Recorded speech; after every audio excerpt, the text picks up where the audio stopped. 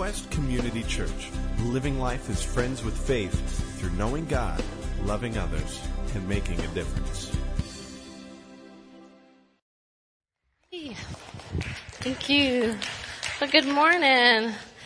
Well, I'm so glad you guys are not on summer vacation like others, so good morning. I'm glad you're here. We are in the middle of studying Ephesians, and we're identifying where we as Christians have glitches and connections individually and as a church. And last week, Ross talked about Ephesians 4, and where it says, "You were taught with regard to your former way of life to put off your old self, which is being corrupted by its deceitful desires." And then I get to talk about the next verses. "To be made new in the attitude of your minds and to put on the new self, created to be like God in true righteousness and holiness." So the focus today is, how do we put on the new self? How do we renew our minds? You know, my job as a counselor is about trying to help people change. And as we all know, some change just does not come easy. And so my hope today is that you're going to gain a clear perspective in how to help yourself and others connect more with God to have meaningful in a life-transforming way. Now, the first step that we know with any change begins with, "God, I need you." Ephesians 1:18, we had talked about earlier. Paul prays that prayer when he asks God that the eyes of our heart may be enlightened in order that we may know the hope to which he has called us. You know, it has become more apparent to me for some reason in the last year that I have to use these things. I struggle with that because, I've never had to use glasses, and I am now going to grocery stores because I forget it or I don't want to bring them. And so I've asked strangers, what does this label say in the grocery store? My texts, I'm never quite sure what I'm saying. Cooking, there's been some problems because cooking at the right temperature is important to do. But I am trying to figure out, okay, I need to use these lenses. But what we see in the scripture with Ephesians is that Paul is saying we all need to get our eyes enlightened. We all need new lenses. I mean, a lens is really a simple technology. It depends on how it bends light. And so we can either see clear or we can see blurry. And so it can give us the ability to see God better, or we can have a misperception of who he is. And I think throughout our life, in the process of renewing our minds and transforming our brains, we have to really be thoughtful of when we need a new lens change. Because have you ever been in a relationship where you've made a mistake and maybe acted like a real jerk, and that was years ago, and you're still in this relationship, and then you still get treated like you've never changed by that person? That just ticks me off really bad, because it's like, I have made change. Can you not acknowledge that and to see that? Relationships, whether it's with each other or with God, require lens changes because we're all growing. That's what makes a relationship fascinating, is that we get to be a part of those changes that are happening. And so I want us just to start with that prayer, okay? Well, God, we just thank you so much that you're here, that you're with us.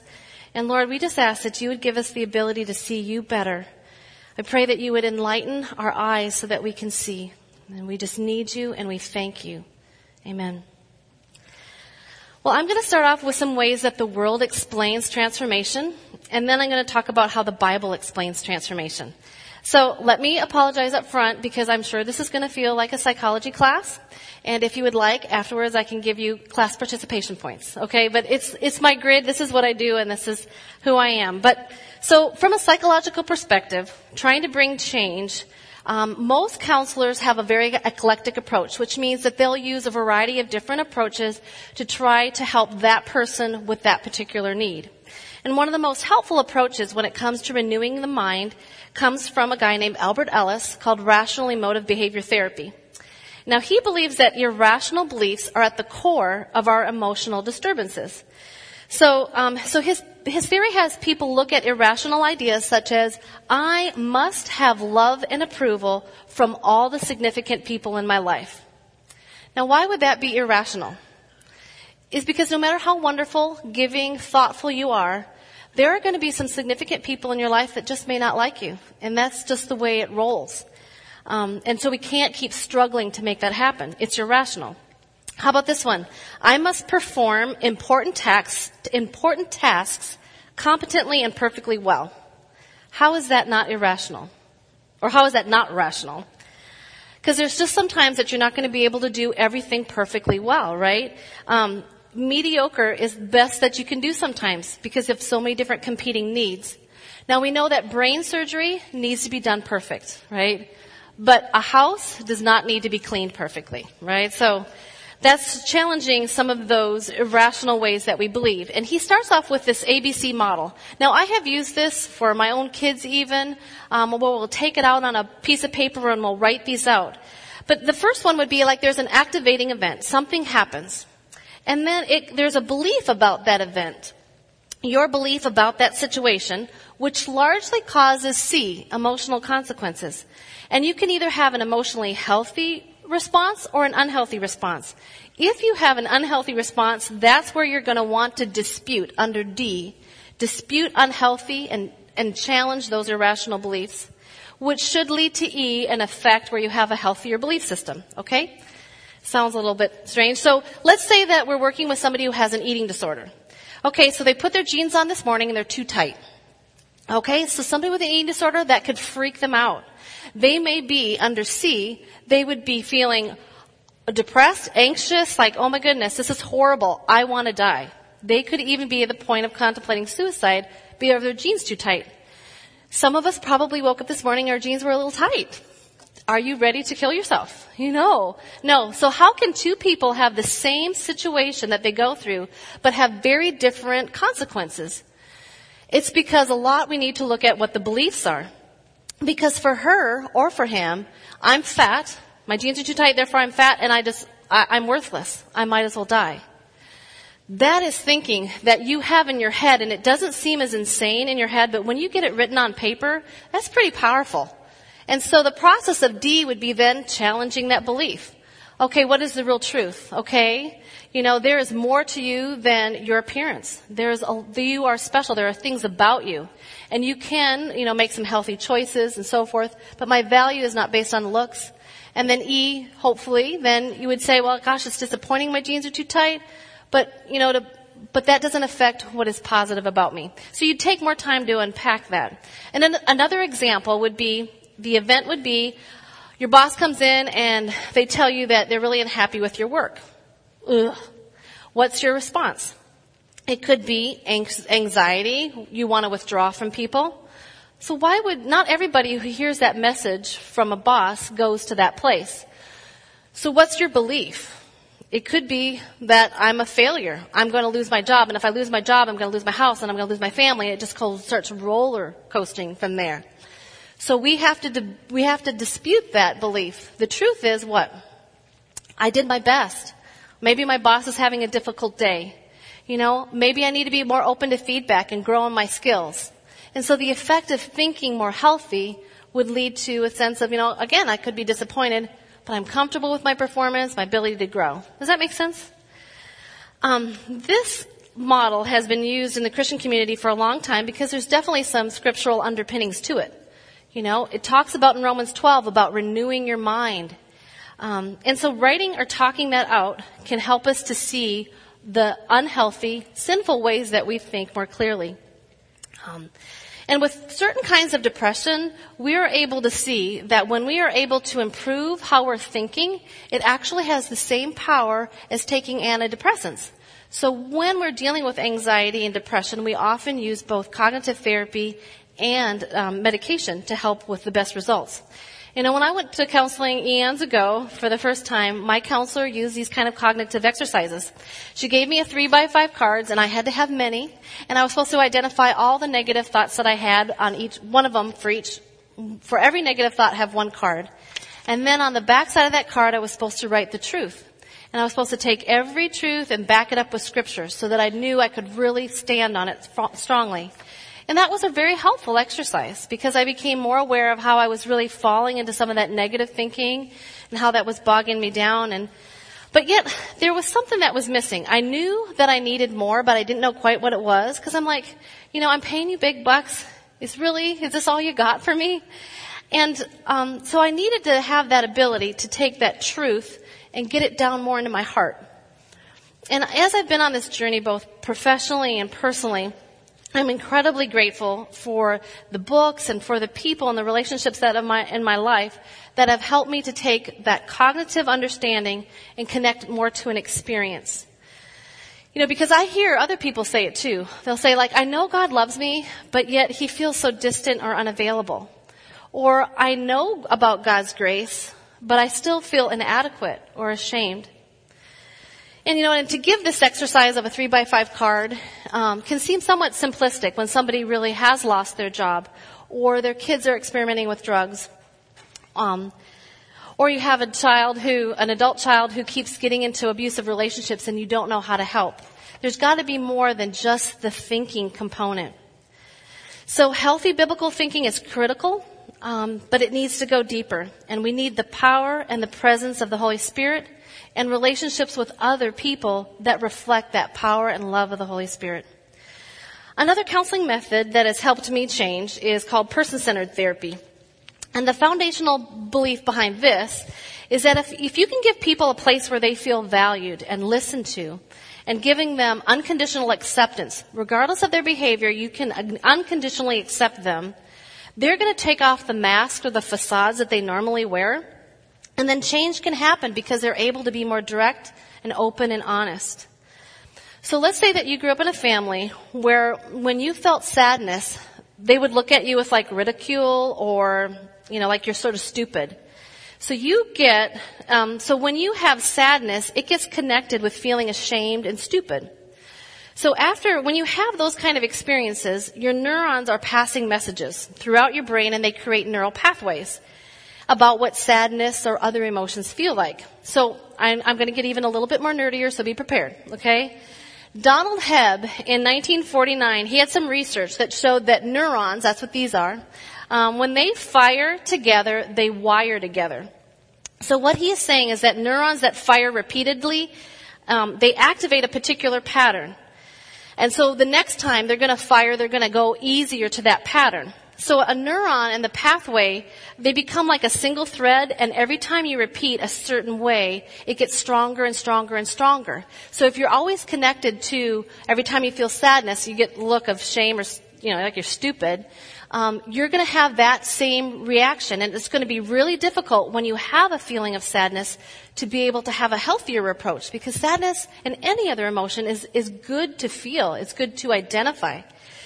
And so we want to be able to figure out, in psychology, we're trying to figure out, like, how do you help them rewrite some of those strong neural pathways in a different way? And I think that's one of the reasons why person-centered therapy is successful, because it helps change the brain's pathway. Because when someone listens to you in a way that's different, with compassion and empathy, it actually can help rewire your brain. And so it helps you to be able to connect to yourself in a different way. So when we look at somebody with compassion and not disgust, we are in the process of renewing somebody's mind, helping them to rewire. And so I think maybe that's part of the aspect of why the church, the body, is so important. As friends, as parents, as coworkers, we can be in relationships where our brains are being renewed by taking time to share our thoughts and our feelings and listening to the thoughts and feelings of others. It's not just a respectful thing to listen to your friend or your spouse talk about their feelings, because I know some people are just like, could you hurry it up? But if you know physiologically, by you attuning to who they are, you are helping them rewire their brain and being able to connect to themselves, to others, to God in a better way. A final example I'm going to give you is from Gestalt therapy. And this one is a little bit wild. This is one, it's more expressive. The purpose of it is that they want to help bring past experiences that are currently messing you up in your present. They want you to be able to relive and emote some of those experiences. So in essence, they try to recreate it. An example, let's say that a man was involved in an accident where his brother is killed. So he feels incredibly responsible. It wasn't his fault, but he can't think that. He feels very responsible, and he gets to the point where he's just suicidal. He blames himself for his brother's death. Now, the truth is what? Mistakes happen even when people are careful, right? And so how does he get that truth? And the truth that God is with him and loves him, it doesn't seem to penetrate for him. It just seems like it's almost trite or irrelevant. So Gestalt therapy would have that person maybe do a role play. And they would have the counselor play the role of the deceased brother. And they would have a strong experience where they get to talk. And for him to be able to share some feelings with his brother that he hadn't been direct about. Now that sounds so artificial, doesn't it? And it sounds weird. But once it's really surprising to watch by reliving an experience and being able to talk about what that does. Because sometimes those neural pathways are so strong that when you have an emotive experience, it can help rewire and help you to rethink, and you can get insights that you couldn't get before. An example biblically would be, David in the Psalms. We see him writing out lots of thoughts and feelings like, oh God, break their teeth. And, he gets very expressive in connecting with God. And in that process, we see that David is able to work through some of his emotions and come to the truth of who God is and get to that going from the head to the heart.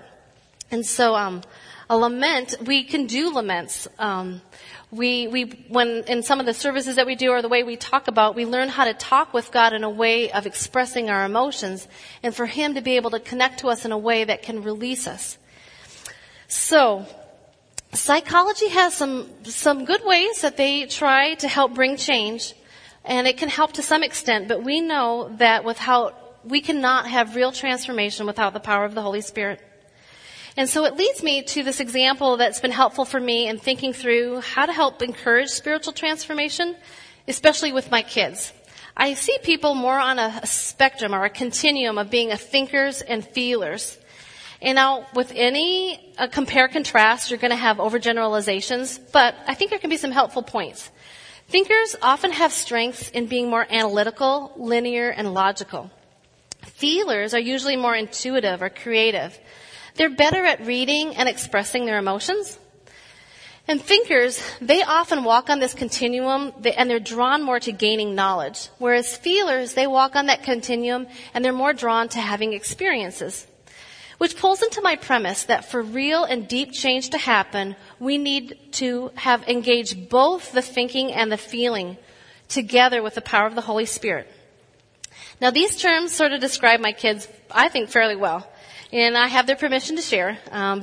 So I have these sons, and they are more what I would say are thinkers. They challenge me intellectually. I totally love their puns. They're the best ever. And their intellect is the major place that I believe that they're going to experience success and that they'll get to know God. But my hope is that they don't stay on that end of the spectrum.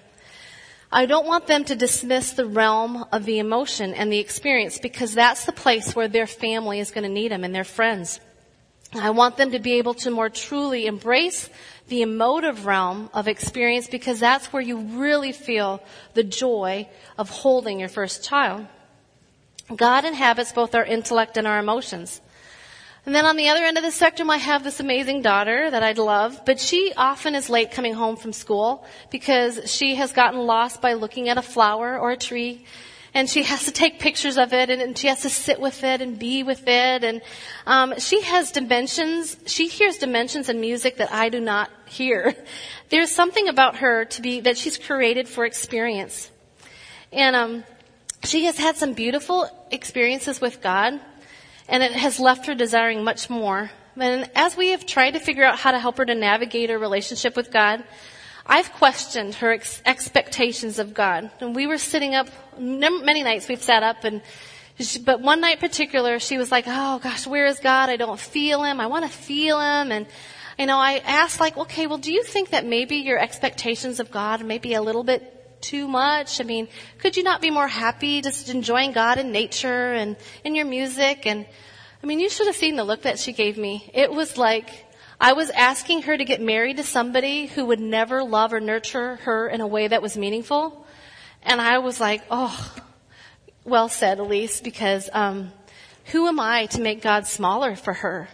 He has wired her for an emotion and experience, and I know he wants to connect with her in that. So how does God want to bring transformation to two different, very wired kinds of people? How does he want to bring transformation to you? For you deep thinkers, God comes into your thinking before he touches your emotions. You love God with your mind first and your heart second. It's the doorway that God connects with you, and it is really, really good. But what's the problem that a thinker can have? You're more vulnerable to logic, intellect, and mental assent only. For some of you, you focus your walk more on having the right beliefs theologically, and that is great and important. But we know that knowledge alone doesn't satisfy, because there's limits to what knowledge can do. Knowledge alone doesn't help you from stopping losing your temper. We can have a life with spirituality if we just go mechanically through the motions and the correct ways of doing things. It's important to have knowledge, but it can't stand on its own when we're talking about transformation.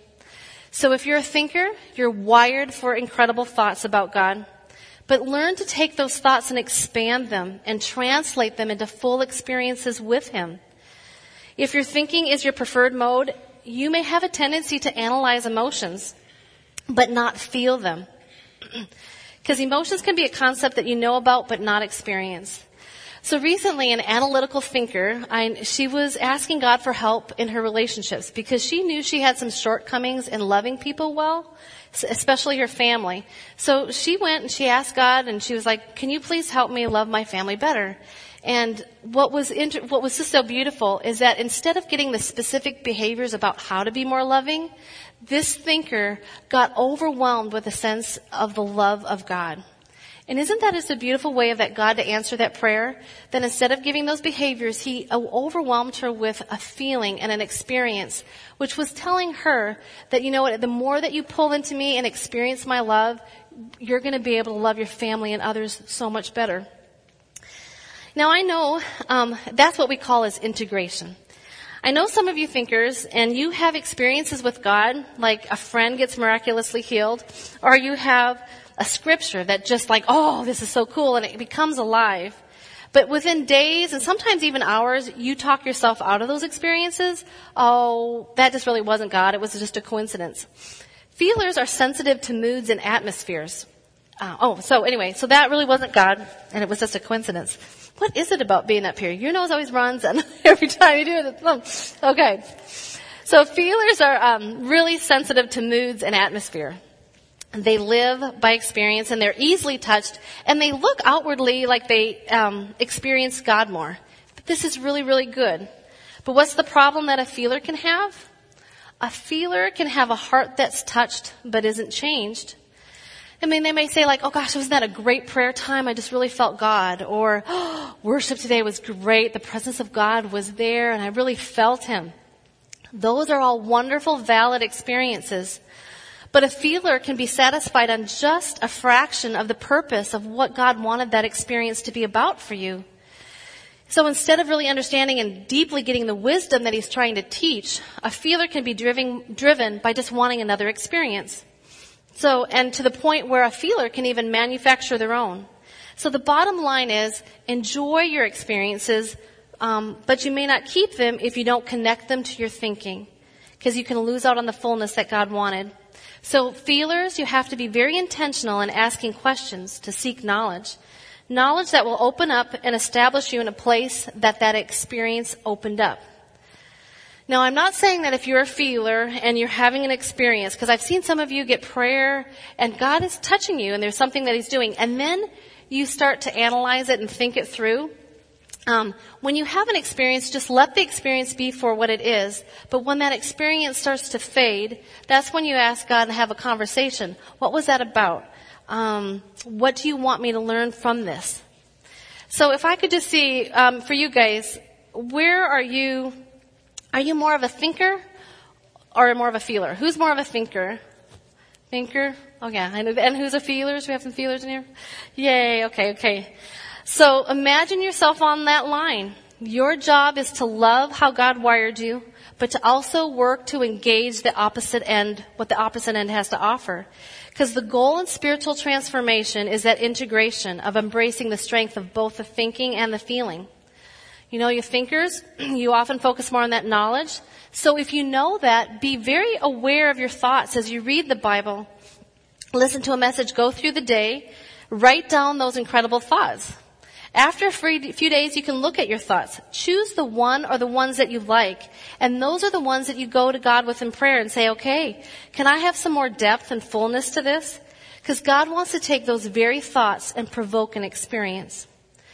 Because how do we get that head knowledge to that heart knowledge? So in order, again, for a thinker to get to that more experience, you may have to think through, like, what kind of actions can I take? Many thinkers are good at doing, but what I haven't seen thinkers be great at is in doing things that engage that heart and not just the head.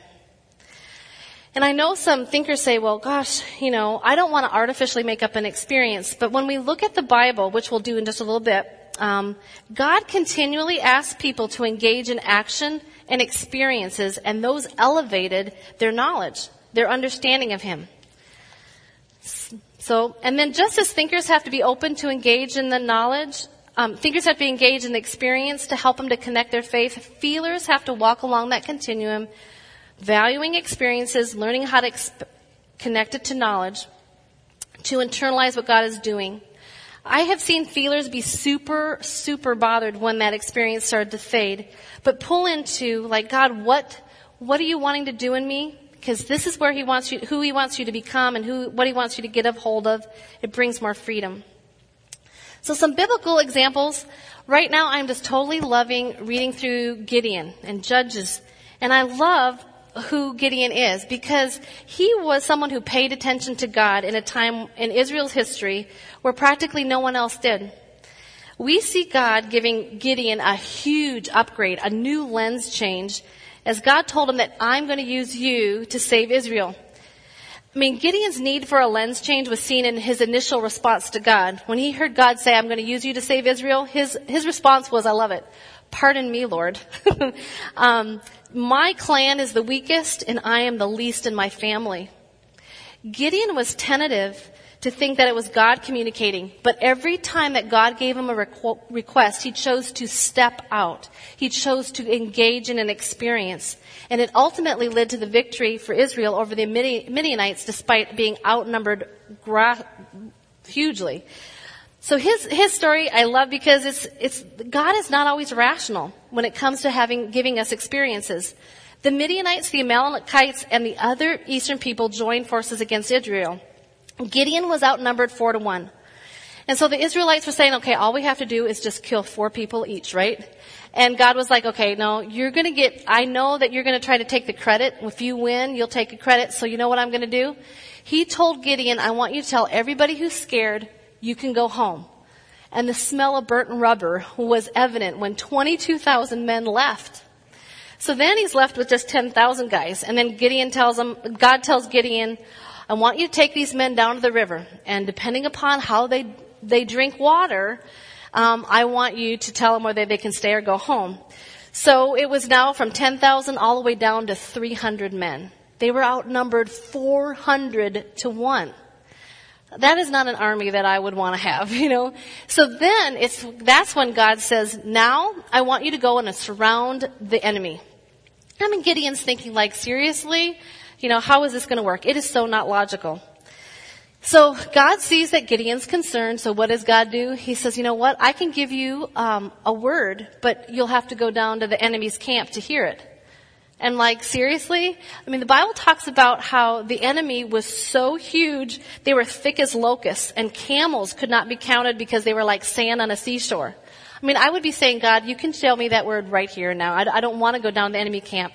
But Gideon stepped out and experienced, and he went down there to the enemy's camp, stepping over tents and tripping over ropes and thinking, I must be crazy. But he ends up outside of a tent, and this guy, the enemy in the tent, had just had a dream. And it was a round loaf of barley bread that was rolling down the hill, and it smashed the tent. And his partner, the enemy in the tent, says, I know what that dream means. He says, I know what it means. This can only be the sword of Gideon. God has given the whole camp into Gideon's hands.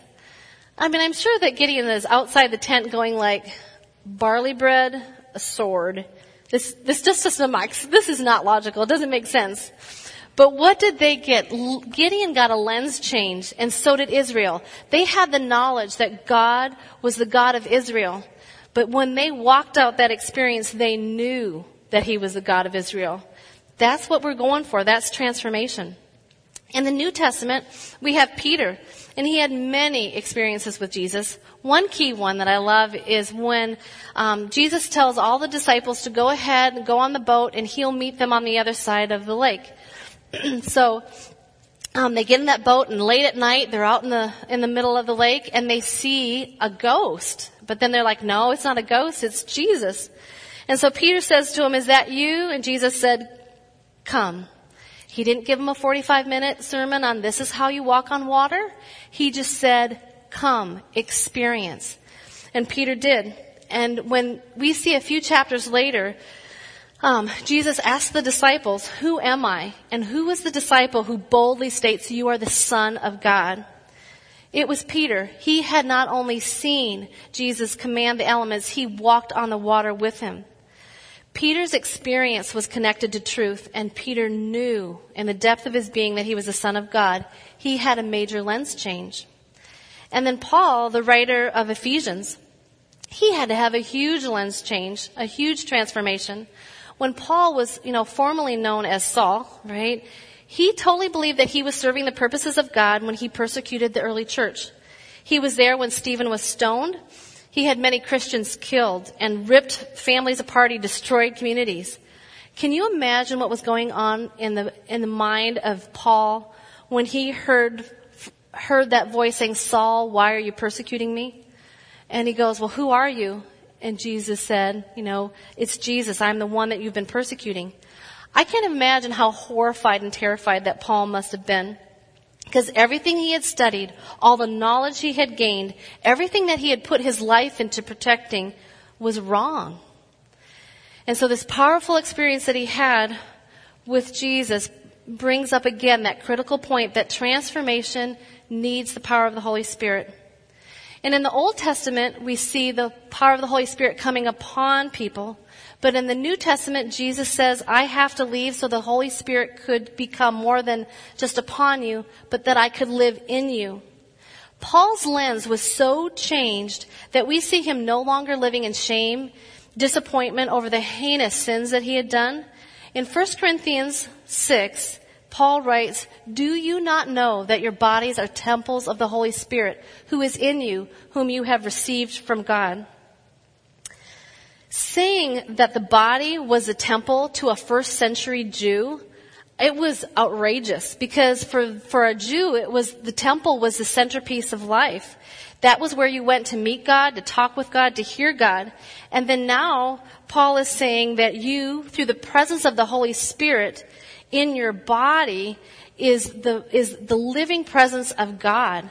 It communicates such a deep sense of the intimacy that God wants for us. That's a huge lens change. And it's a huge lens change for us. Because I know that I don't live in the fullness of the understanding of that knowledge. It remains a lot head for me and not yet enough heart.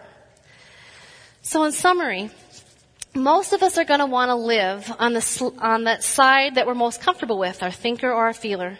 But in order to experience God more, we have to move across that continuum for more integration. To move out of your default position, to embrace both our thinking and our feeling. So our thinkers, we often have to process thoughts into actions, and actions that engage our heart, because who knows? Maybe God's going to ask you to do something crazy like walk into the enemy's camp, or to walk on water, or maybe it's going to be as simple as you asking somebody to pray for you. And feelers, you have to internalize experiences into thoughts. Take time for more stillness, to get more knowledge. When you have a prayer time and God speaks something to you, think about it, sit with it. Let Scripture expand it. And so finally, just to reemphasize, with experience can undergird our knowledge and elevate it. And knowledge can undergird experience and ground it. So I'd like to pray for you.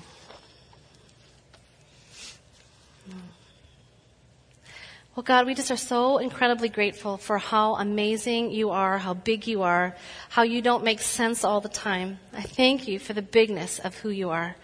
And I thank you for all the amazing, incredible thinkers and the powerful, passionate feelers that we have. I ask that you would bless those strengths, but I ask that you would help us to know how to integrate and to become more connected to you through a variety of experiences and through knowledge. I pray your blessing upon all of that. I bless the experiences that you want us to have. And God, I ask that we would just never shy away from what it means to be with you in both spirit and in truth. We thank you in Jesus' name. Amen.